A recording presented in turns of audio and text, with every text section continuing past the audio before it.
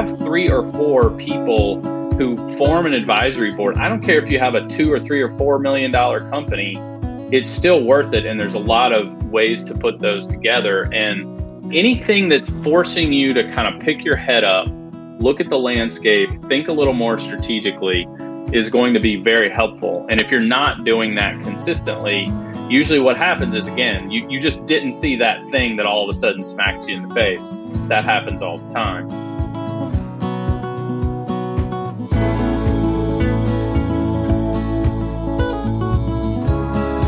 All right, you're listening to the Deal Closers podcast, brought to you by websiteclosers.com, a show about how to build your e-commerce business to be profitable, scalable, and one day even sellable.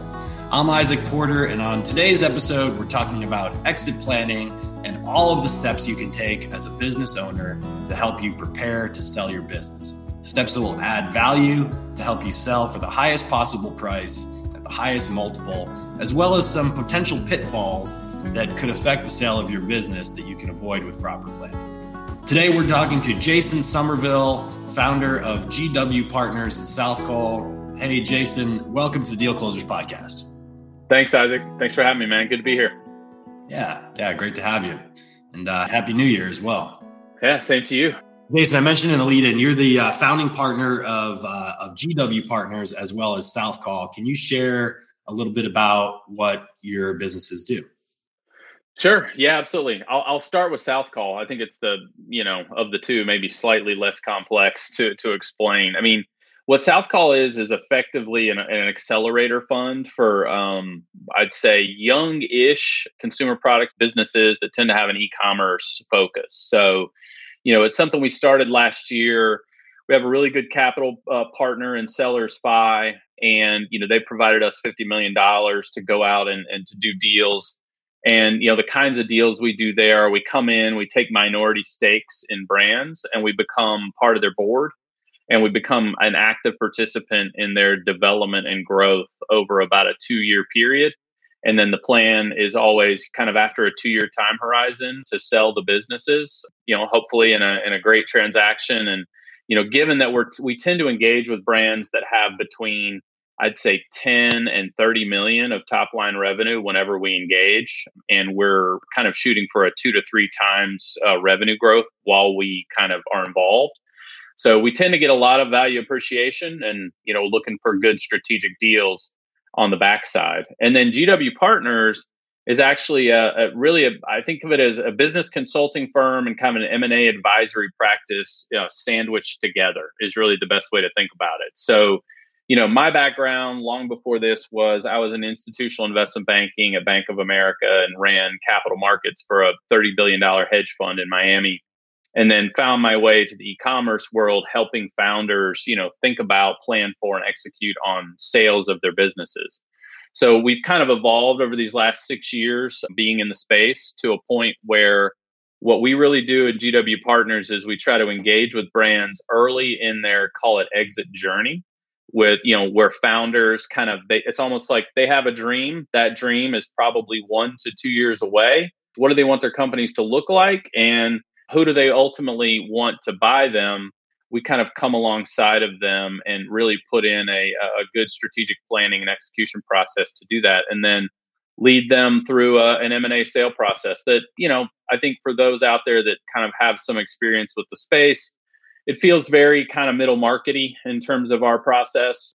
That's probably mostly my fault because I just come from that institutional world. So that's kind of how I tend to want to do deals. And so we love to, again, engage with brands, similar kind of stage. They tend to be in that 8 to 15 million top line when we start working with them. And they tend to be 20 to 40 when we're done. Awesome. All right, man. I want to unpack a couple things there because I'm kind of like salivating to talk to you. We've got a very similar background. I've been doing M&A my whole career. I was in commercial banking, doing acquisition financing and deal structure for 20 years. And then I've been for the last about 7 years, just focused on e-commerce and technology. So I'm really excited about what you're doing. So relative to South Call, what does the structure of your typical deal look like? You're taking a minority equity position. Are you also providing debt capital? What's your kind of target check size? What's the sweet spot for you guys? Yeah, good questions. normally, although we have some flexibility around structure, normally our structure looks very much, call it, it's venture debt-ish in terms of how we structure the capital. So what we do is we come in and it's usually 3-year money to begin with.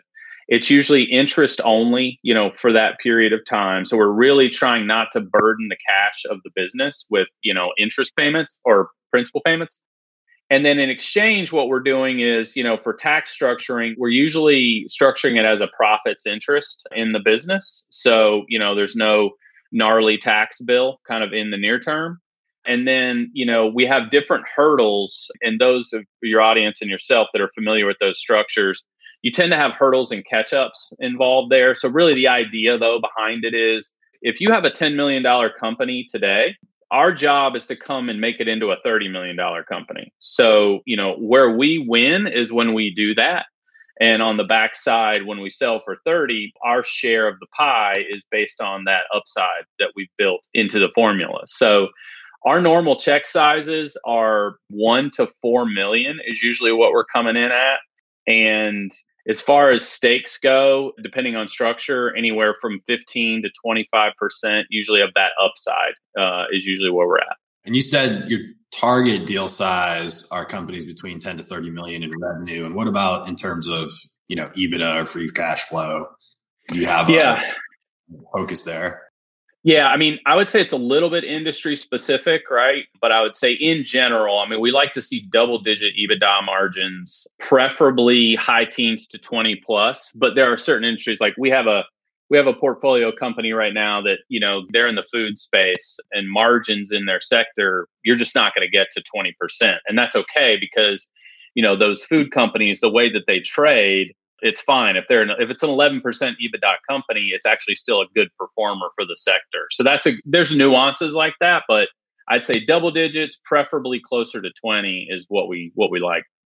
And then what's a growth plan look like? How do you execute on a double or triple in the size of the business? Are you providing operational expertise? Are you kind of going in and looking at what the key performance indicators are of this business when you get there, and then how to move it from point A to point B, or what does that roadmap kind of look like? Yeah, how much time you got, man? It's a lot. The way I think about it, and I think you'll appreciate this, is think about it almost by functional area within the business, right? So let's start with let's say finances and analytics as an example. So first of all, there's some blocking and tackling where we want to put into place a high level of sophisticated financial reporting into the business. And we also want to really up level the ability to bring in data, analyze data, and drive insights off of that data. So what we'll do is, we'll lead the charge for restructuring how they do their finances, restructuring how they build their reporting, install analytics tools. A lot of these companies, given the size and stage, they're not going to have an analytics department. We become the analytics department where we're helping these owners look at their data, understand those KPIs, and not only kind of those first order, but second, third, fourth order, where we can then turn that information into actionable steps and insights moving forward of how to improve the business. So that's a good example of one functional area. I'd say another one would be obviously when you think about performance marketing and marketing overall. One of the things that I think we're pretty proud of, in addition to our own capabilities, is, and you guys probably have done something similar over the years, is when you've been in this space a long time and you've come into contact with lots of different providers of different services, you start to figure out who the good ones are and who the not so good ones are. And I think we've really kind of mined a great roster of resources. So, for example, we may look at, who's their digital marketing firm? How are they performing? Helping them understand maybe how to better manage, that relationship. And maybe if it's necessary, bring in someone else to perform that function, right? And us having those trusted resources is kind of another way that we impact the business. Another one would be, something that sounds fairly simple, but is actually quite impactful. That's putting in like a real board structure and also, kind of a reporting cadence where, you're really doing kind of traditional quarterly board meetings, and the founder owners who are the leaders of these companies are kind of being forced almost to start to think about things differently, more strategically. How would you report to a board and tell them about the state of your company and also what our plans are for the future? It's forcing strategic thinking. And then, like, for example, we'll have a seat on those boards. We won't be the only ones on the board. So we'll often help those founders do all the preparing and thinking through that as well. It's kind of another example, right? So, but as you go down in every functional area, supply chain, legal, all that, we're kind of coming in and figuring out where can we be impactful here in a positive way. So you don't end up with a cookie cutter situation because every business is different. Weaknesses and strengths are different. But we try to, I always say it's a cheesy thing, but I say it anyway, is the Bruce Lee saying of be water, right? We try to flow into the areas where these companies could use the support and the founders need it the most, and kind of work to build that strategic plan together and then go execute on it. There's a lot more detail I could throw in there, but I'll pause for that for the moment. Yeah, no, that's a really helpful overview. So GW Partners, this consulting M&A advisory agency, and is GW Partners then taking an advisory role in your investments through South Cole every time, or? Yeah, they are, and we are. I think also another way to think about it, when you look at South Call and you say, well, what are the legs to the stool of South Call, right? So you've got GW Partners is kind of one leg of the stool. Another leg of the stool is actually a firm that is known in the space. It's kind of a double. There's two firms called Escala and Multiply Me. So Escala is the second leg. So what Escala does is a lot of operational, call it operational process consulting. So they have a lot of XEY, people on their staff, and kind of very much that, how do we build out processes that within the business that are much more efficient, let's say, than how they're currently run. And then Multiply Me is it's an outsourced staffing agency focused in the Philippines. So we've actually, brought human resources to bear there.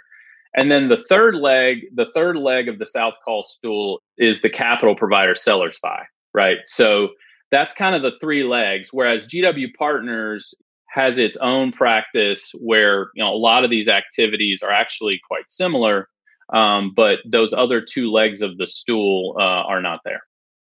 All right, so that's a lot of information. So what is kind of a premium client that you'd be looking for from the advisory side? Give me a situation of an example of somebody who was able to kind of use these services to their highest and best use.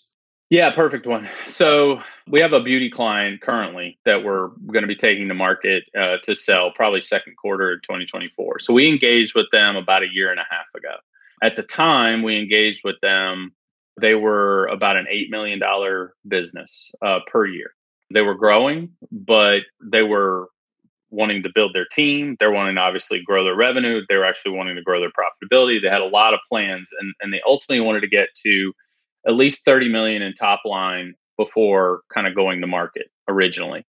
So I think this past year, we were at 14 and projecting 20 this year. So I think these guys have decided to go ahead and go to market at the current rate and not wait for 30 million. But in our kind of on our watch, the business will have grown from 8 to 20 million in revenue, right? Before we've taken it to market. So along the way, we've really gotten involved in every area of their company. We restructured all their accounting and financial reporting, restructured all of their analytics and KPI and data analysis, helped them hire a number of key senior people at the business, help them, shore up their intellectual property, help them find and negotiate better terms with new suppliers.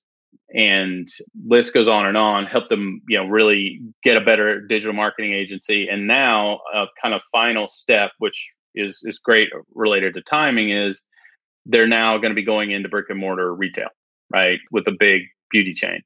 So that's a good example of, okay, so all these things happened, great things for the company over, say, a year and a half period, which has now built this into a really, really interesting acquisition target. And then as we take them to market, we're extremely excited and confident you're just going to have a lot of people who want to buy that company. One of the patterns that I've seen again and again in working with founders is we'll talk to somebody who has founded a business. They've been very successful. Maybe they've got a business partner, and the business has grown to a point where they need to start to professionalize, and it happens, I think, somewhere around $8 to $10 million in revenue, where they can't wear all the hats themselves. And so one choice is to sell their business entirely and look for a majority sale transaction. But I talk to a lot of founders who say, I know this could be a 30 or 50 or $100 million business, but I don't know how to get it there myself. And so I'm really interested in ideas and solutions that can help bring that expertise to some of these founders who are looking for somebody who's already been there and done that. They might have a great product idea. They might have built a good core business with a solid foundation, but taking it into that, from being a small business into kind of that middle market space, there's a lot of things. You don't know what you don't know. And so I think what you're saying is you can provide a solution to help companies get themselves to that next level without going through a majority sale transaction, retain as much equity as possible so they can recognize the value of that upside growth in a couple more years. And so what do you think some of the lowest hanging fruit opportunities are for founders who are looking to grow, who've already achieved success, but know there's still a lot more road for them to cover in the growth story, but they don't necessarily know how to execute on it? What do you usually see as the lowest hanging fruit opportunities that they need to be able to execute on? That's a good question. And I agree with your assessment, by the way. I mean, I think it tends to happen around the same time frame from a revenue standpoint. And I think, what we often see is if we kind of go back to this idea of professionalizing and kind of what does that mean? And as you kind of alluded to, not every situation calls for it. I mean, there may be plenty of founders that the right thing for them to do is actually not to keep going on the ride. It's actually to go ahead and sell. It just makes the most sense. But I think that if you have a company and it feels like this is a company that has momentum, this isn't a company that has stalled out, but it's got some momentum behind it. And the founders, they don't quite know how to think about the business strategically. So, and we'll get more specific about that here in a minute, but we usually find that making that switch is the most important thing, going from kind of in your business, just very tactical, to starting to be much more strategic about how you're thinking about and planning, the future of your company. And a lot of times we all know, I mean, I've been a founder of multiple companies. Sounds like you have too. A lot of times you're wearing 50 hats and you're trying to just keep things moving on a day-to-day basis, right? And you don't have time to be strategic with how you're thinking. One of the lowest pieces of hanging fruit, which is not necessarily easy, but I would say is actually achievable with the right guidance and the right mindset, is how do we make that switch and pull a founder out of doing a bunch of day-to-day tasks that are taking up that bandwidth to be able to really drive and lead the company from a strategic standpoint. So, a lot of times what we're doing, some of the first things we're doing is not, looking at the financial performance of the business. It's looking at the structure of the business. It's looking at the organizational structure and the human resources structure and saying, is this company in a position to scale? Or if you start trying, is it just going to break because you have the wrong organizational structure? You don't have people in the right seats. And a lot of times that involves identifying, let's say, roles that are currently being filled by the founder that need to be off-boarded. It also involves maybe changing who might be performing certain roles. So I'd say, first and foremost, usually we're dealing with a little bit of an organizational structure evolution more than anything. That happens quite a bit.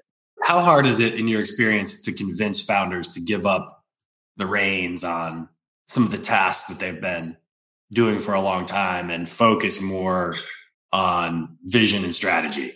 Well, it's funny. I'd say that it's a little chicken and egg for us, because I think founders that are really closed-minded to that often are not going to be great fits for, what we're trying to do. The short answer is a lot of founders are reluctant to let go of the reins, but I think the ones we work with almost, because we're self-selecting into those are usually, I would classify them as they're open-minded, but they're not really sure how to do it or how to think about going about it. And the other thing I've said this before, and you probably run into this all the time. I feel like founders are often starved for really good, just, trusted people that they can talk to about their company to help them think through growing and building and strategically developing their business. It's not going to be their spouse, it's not going to be anyone who works at the firm. I think a lot of times that's why you see a lot of founders join, masterminds and, groups like that. But at the same time, it's different than, if you're at a conference and you're talking to another owner, you might be able to relate on to some similar problems, but that owner is not going to get inside your business and help become part of a strategic team with you to think through the future. I think founders are starved for it. So when they get it, it's like oxygen to a fire, man. They really tend to take to it as long as they're coming into it with that open mind of saying, hey, I want to do this. I'm just not sure how. Yeah, let's talk about the mastermind. Let's talk about the difference between mastermind and advisory and consulting, because a lot of the clients that I work with, they're part of masterminds. I go to masterminds regularly, speak at masterminds. And I think masterminds are great for sharing ideas, maybe new marketing strategies, what trends are evolving, what challenges, the Google algorithm changes are presenting and how people are kind of working around that, for example. What I don't think masterminds do is help you execute on the tactical parts of how to actually get from point A to point B, right? You get a bunch of good ideas, and that there's absolutely value in masterminds. But I think consulting and advisory work can fill a gap that a mastermind group just isn't ever going to fill. How would you think about that? What is the difference between the two? Yeah, I mean, I think an example I would give is I think you can go into a mastermind event or talk to other people in a group and get a lot of interesting ideas, say about, hey, this is how I'm now structuring my Facebook ad campaigns because this seems to have worked. So you can get like general interesting ideas and potentially points that you can use in your business. But then taking that and trying to apply it specifically to what you're doing inside of your company, that's where there's the gap, right? You're saying, oh, well, at the mastermind, I picked up this piece of information or that piece of information, but now it's on me to try to figure out how to specifically apply that in my company. And anyone who's worked in, consumer products, e-commerce, et cetera, understands every business is nuanced, right? There's no two businesses that are the same. And I think also, even masterminds that I've been a part of where people have a pretty tight relationship, it's still not the same as someone who is spending their time as a dedicated resource and advisor to you and your company. It's just the motivations just aren't the same, right? And the intentions, I would say, aren't the same. And so you're just never going to get a level of detail and focus from a mastermind or people in a mastermind that you're going to get from someone who's dedicating their time and energy to helping you and your company. It's not going to be the same. And by the way, I don't think of that as any kind of a criticism of masterminds. I'm just pointing out that there's a different skill set and a different kind of use case for both scenarios. I think they're two different tools in a toolbox. They're just different, and there's a lot of value to both. And I agree. I think for multiple reasons, including the same reason, which is being a founder owner can often be a bit of a lonely, sort of isolating thing. A mastermind is another way to connect with people who can, empathize and understand what you're going through. And you can have interesting discussions and not only learn a lot, but just connect with people who are like you. So I think it's got a lot of benefits for sure. All right. So let's talk about risks and some pitfalls. So I'm sure you've kind of pitched and explained your services to a lot of clients. What are some of the risks of somebody kind of not engaging? What are some of the, you have a horror story or an example of somebody that maybe didn't follow advice and kind of how that worked out? And what's the other side of the coin? Well, I think there's a few, right? I think that one of the things that, and it doesn't necessarily, obviously we think we're great, of course, and think we're really good at what we do, but it's more of the idea of what we do that I think is important here. I think that I've seen a lot of e-commerce entrepreneurs who thought they had it all figured out only to just hit a brick wall, that was right around a corner that they didn't see coming, right? And the reason they didn't see it coming is because they never picked up their head long enough to try to view the landscape of what was going on around them in their market. They really understood the day to day, and they were really in the weeds. And all of a sudden, they're like, "Well, wait a minute. Why is my CAC up 50% in the last month? Why is my repeat order rate down 20% in the last 2 months? Like, why is my hero SKU plateauing and now actually, seemingly to be contracting? Oh, by the way, why did I just get hit with this patent infringement, claim?" It's things like that I would say, it's the things you don't see because, you're too busy just focused on executing day to day.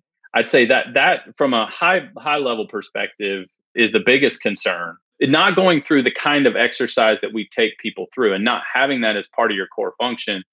One of the things we tell everyone, whether they work with us or not, is you need to have an advisory board. Like, it's just really have 3 or 4 people who form an advisory board. I don't care if you have a 2 or 3 or $4 million company, it's still worth it. And there's a lot of ways to put those together. And anything that's forcing you to kind of pick your head up, look at the landscape, think a little more strategically is going to be very helpful. And if you're not doing that consistently, usually what happens is, again, you just didn't see that thing that all of a sudden smacks you in the face. That happens all the time. In some of our email correspondence, we were talking a little bit about, more on the legal side. And, that's one, we do a lot in beauty. We do a lot in juvenile. We do a lot in markets that are pretty heavily regulated. And, I've seen more scenarios than I can count where the product testing programs they're not compliant. There are a lot of standards that, you're either not testing for or you're out of compliance with, but you don't know that because you don't have the right structure in place. Those are big ones too. And even also, and in a deal context, which I'm sure you guys have run into this before too, is even something as simple as kind of like media releases, right? When you use someone's, someone writes a blog for you, or someone, takes a product photo for you, and you have to get the rights to those things fully released to you. I've had, again, unfortunately, a few deals where it was these releases of media rights that held a deal up and either caused it to close 3-4 weeks later, or eventually became a real issue to the point where the buyer tried to use it as leverage, right, to reduce the valuation. So, things like that are other ones that I think, especially if you're in a market where there's a lot of regulation. And I think a lot of, again, small companies, smaller business entrepreneurs, they often overlook some of those things. They think they've got it all right, but it was the 1 or 2 things you missed is the things that ultimately came back to bite you. Yeah, one of the things I talk a lot about with my clients is how do we reduce friction or potential friction when we go through the due diligence process? Because those are the type of issues that are going to come up with a buyer, especially a sophisticated buyer, when you go through due diligence. And roadblocks come up all the time in due diligence, and almost always work through them. But it slows the transaction down. It creates a distraction for the buyer. And if there's enough of those distractions, eventually you get a deal that gets retraded. And so it might not kill the deal, but it could potentially change the valuation. And so the more you can head those off at the pass, right, and make sure that your sales tax practices are compliant, your media releases are compliant. You've got the right. We've got a client right now that we're just taking to market, and we're trying to make sure their EPA compliance regulatory issue that we're working through with their U.S. sales, and we want that to be all cleaned up before we go to market, because that's the kind of thing that it's at a minimum would slow a deal down and potentially could derail it or change the valuation when we go through. And so we want to reduce all those friction points before we get into the due diligence process. We want to anticipate those challenges and just eliminate them before they become challenges. Yeah, absolutely. And I think another one, I mean, a big part of what we do when we first engage with a client, when we kind of are looking for, we kind of do a financial health check that goes about as deep as you can go. And I'll give you another good example of places where I think people get tripped up is being able to understand something like, for example, let's say that you're a company that has two or three SKUs that are driving a lot of your growth. But as you deep dive into those SKUs, let's say there's a particular channel, let's say it's Amazon, for example, where you're getting a lot of that growth on Amazon from two or three SKUs. But when you look at that and you start to dive into the margins, specifically around those two or three SKUs on that channel, the margins aren't, say one, not very good, or two, they're actually eroding over time. So that's a good example of something where it's almost like going down to the kind of the bone marrow to do the health check is also important. And a lot of guys aren't doing that level of analysis. And what's going to happen, and unfortunately I've seen it more times than I'd like, where you don't want a buyer to figure those things out. You want to identify that up front and either look at it and say, hey, we've got to improve this part of your business. Otherwise, I think most buyers are going to be like, not excited. Or at the very least, we have to know going in, all right, look, if we're being honest and being objective, here are the things buyers are going to love. Here are the things they're not going to like so much. And let's make sure that, if we're able to explain those things that they're not going to like so much, hopefully in a way that, is mitigating any risk that they see there. So that's another good example of just, it's worth that level of exercise a lot of times so that, the buyer is not the one discovering things about the company. If they're the ones discovering it and it's not good, that's going to add friction exactly in the way that you're talking about. Like if in the middle of a due diligence, hey, Isaac, did you know that XYZ? And you're like, no, I didn't know that. A founder, did you know? And like, no, I didn't know that. And then they're like, well, when we look at this, like this is giving us a lot of problems and concerns. And you want to avoid those scenarios. Absolutely. How are most of your clients finding you currently, Jason? A lot of it's referral, to be frank. So, we have a lot of different, people we work with in the industry who send people our way. I'd say the majority of our clients come that way. We do some outreach. Obviously, we're out there in the public and kind of podcasts like this. People hear us, and say, hey, that sounds interesting. It sounds like it might be a fit for me. Let's talk further. So yeah, that's normally how it goes. Yeah. Interestingly, it's same for us as well. What haven't I asked you that maybe is important for our listeners to hear? Well, I think one thing that's important, and I think you'll agree with this, there's no one size fits all scenario for founders. I think that there are oftentimes when founders will come to us and say, what do you think? This is what I'd like to be able to do. This is kind of what my dream is, my hope is. And sometimes in our effort to just be objective and give the best advice possible, we'll often say, look, I don't know that you should be focused so much on an exit at this point. I think what you should really be focused on is cash flowing this business or, tightening up, a few things in the company. And then, maybe go do that first and then maybe come back, in a year or two. And then I think it will be a good time to start thinking about this. Right. So we try not to be, the old saying, if all you have is a hammer, everything looks like a nail. Right. We try to kind of assess things as objectively as possible. And not every founder and not every business should ultimately make selling their number one priority or a main priority. Like, in fact, I think we all know the statistics. I mean, the overwhelming number of businesses that are created, including successful ones, will not sell. Like the percentages of businesses that ultimately sell is a relatively small number. It's probably between 10 and 20% at the most. And so I think that number one, being really objective about what your business is and what its future can be. What's the best future for the company? And so you can focus your energy in the right place and not get distracted. I think that's one thing that I always try to pass along. I think the other thing too is, and we mentioned it earlier, which is that owner of the $10 million business that says, okay, I really would love to grow this to 30, 40, or 50 million. But when they sit down with us or someone like us and start to think through what it's going to take, they sometimes just come to the conclusion of, you know what? I don't think I want to do that. You know what? I have a successful business. I think there would be plenty of buyers for it now. And I think I'm not the right person to take that to the next level. I think someone else is the right person. And so understanding or coming to that conclusion, is really important. So that, again, you're doing what's right for you, your life, your family, et cetera. And you're not going down a path that isn't a good fit. There's a lot of different ways to go. And I think a lot of times I've seen it before where founders get exit FOMO, right? And because, of course, I mean, it's great. Like having a successful exit, usually it's one of the biggest, if not the biggest financial transaction of a founder's life. There's a lot of really good reasons to get excited about it.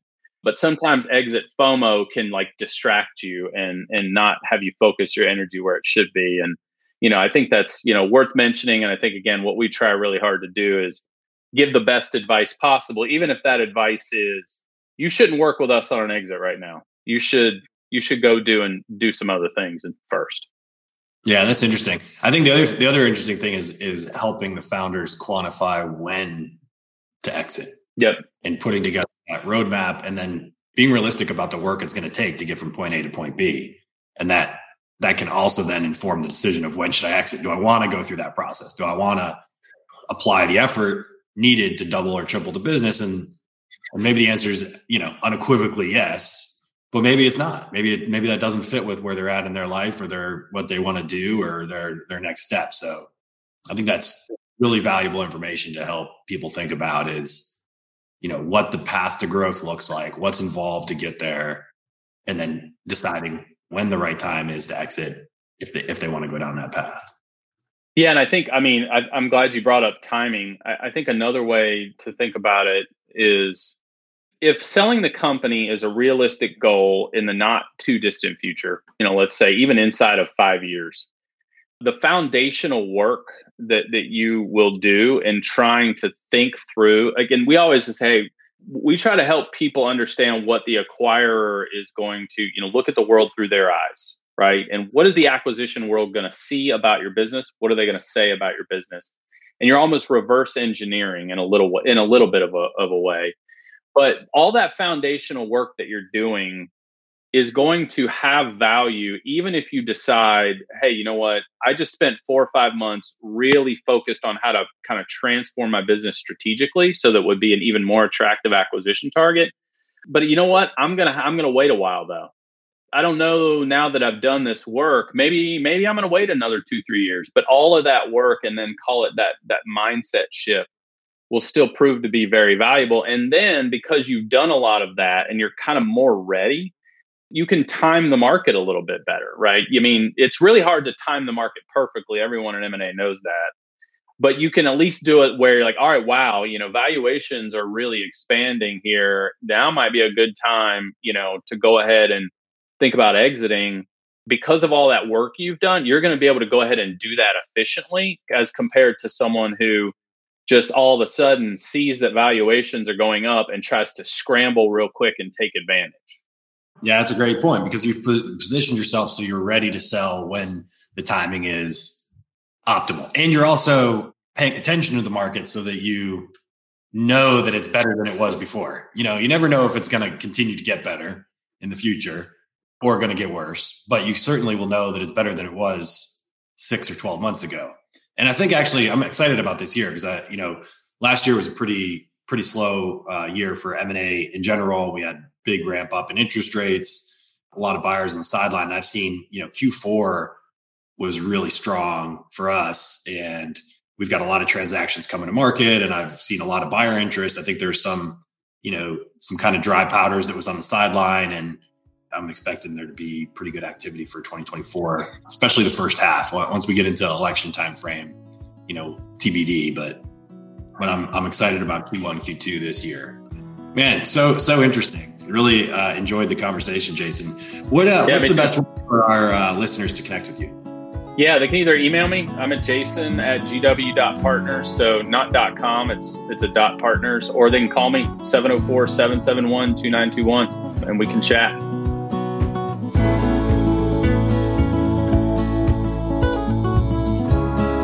That was Jason Somerville. And again, you can reach him at gw.partners.